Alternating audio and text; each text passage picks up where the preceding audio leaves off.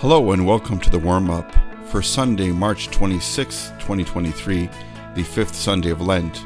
My name is Father John Jaska, the pastor of the Chatham Catholic family of parishes. A reading from the Holy Gospel according to John.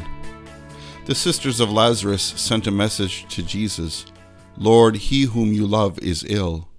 But when Jesus heard this, he said, "This illness does not lead to death, rather it is for God's glory, so that the Son of God may be glorified through it." Accordingly, though Jesus loved Martha and her sister and Lazarus, after having heard that Lazarus was ill, he stayed 2 days longer in the place where he was.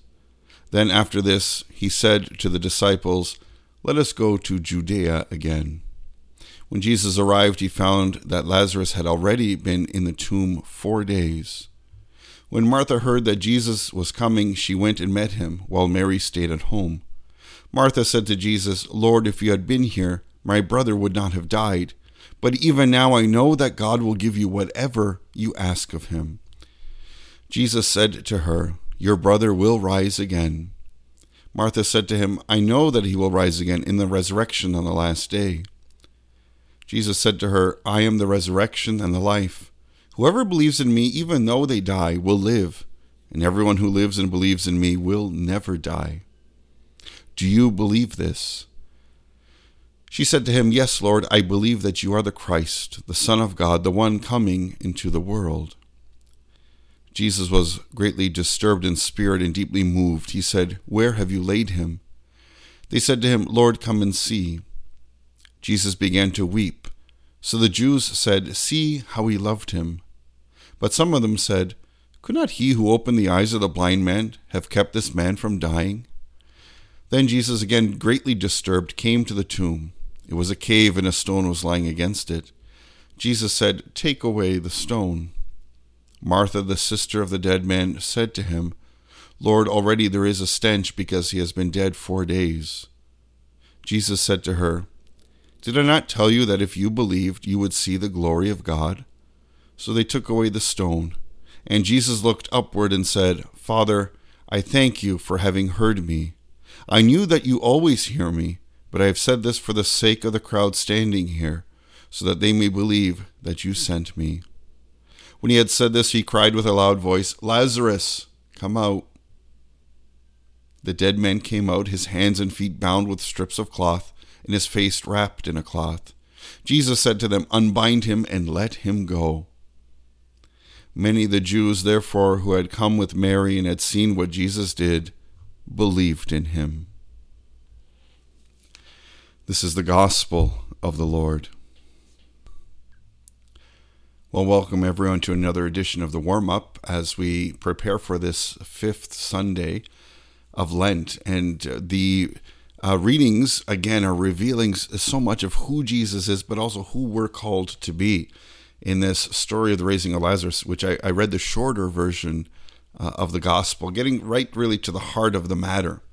You know, we need to know that in John's gospel, Jesus comes across kind of very confident, kind of very clear in his intention to fulfill the mission the Father has given him. So, even, the response, Lazarus is ill. And he says, this is not going to lead to death, rather it's for God's glory. And so he kind of stays 2 more days where he's at. Then he goes to visit.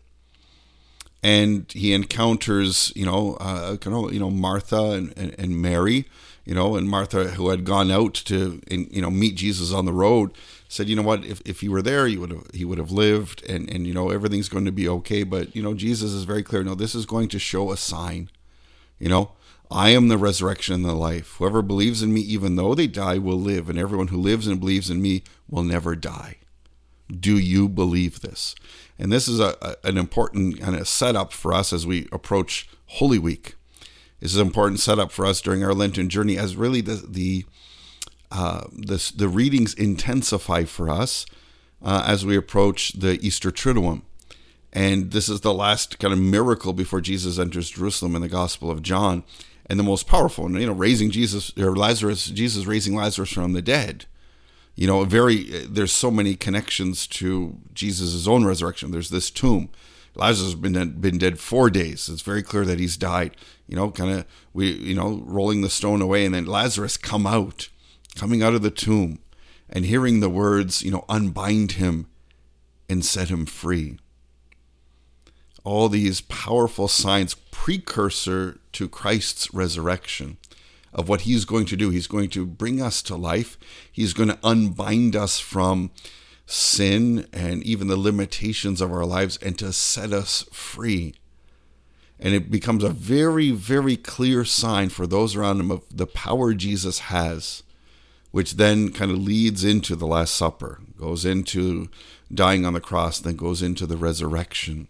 And the question becomes for us, do we believe? Can we see?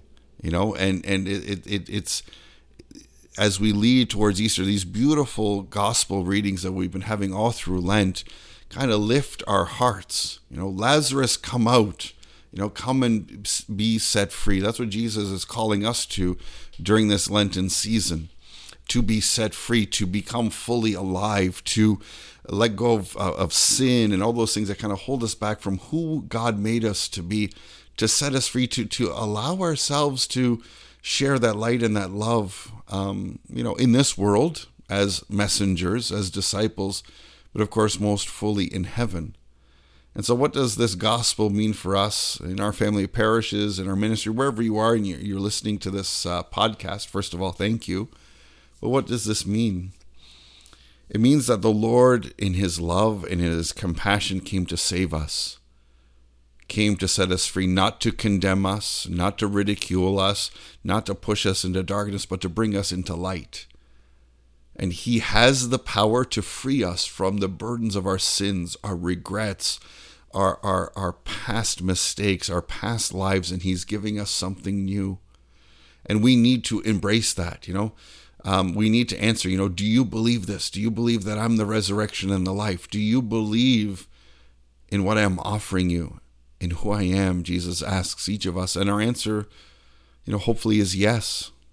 And we let him into our lives. We let him into the mess, into the burdens, into our sufferings, into our sin, into what we perceive as unworthiness, and allow him to heal us.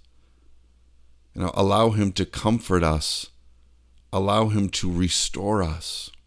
And when we are restored, and when we are renewed, and when we are healed, we then do the same for others.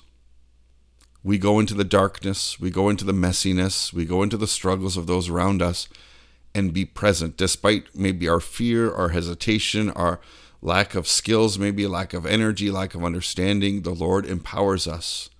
The Lord beckons us, and that's what the life of the church is all about. It's not about maintaining buildings. It's not about holding on to things. It's about how can we unbind and let people go free in our world today, here and now, to be relevant, to be real, to be impactful by sharing our lives with others, by relieving the burdens and the sufferings that others have that they cannot handle on their own. That love, that mercy, and that grace that Christ bestows on each of us, that to be shared with those around us. So that like Lazarus, who's given a new chance, a new life to live in preparation for the kingdom, that we too give those chances to those who are in need, to those who are suffering, to those who are lost, to those who are forgotten. That's the mission and role of the church. May we be faithful to that, and may this Lent be a true time of repentance, conversion, and renewal, when we change our lives completely around, setting it right side up, placing Christ at the heart, but Christ's mission as our action plan, as our service, as in everything we do. God bless you, and we'll see you this weekend.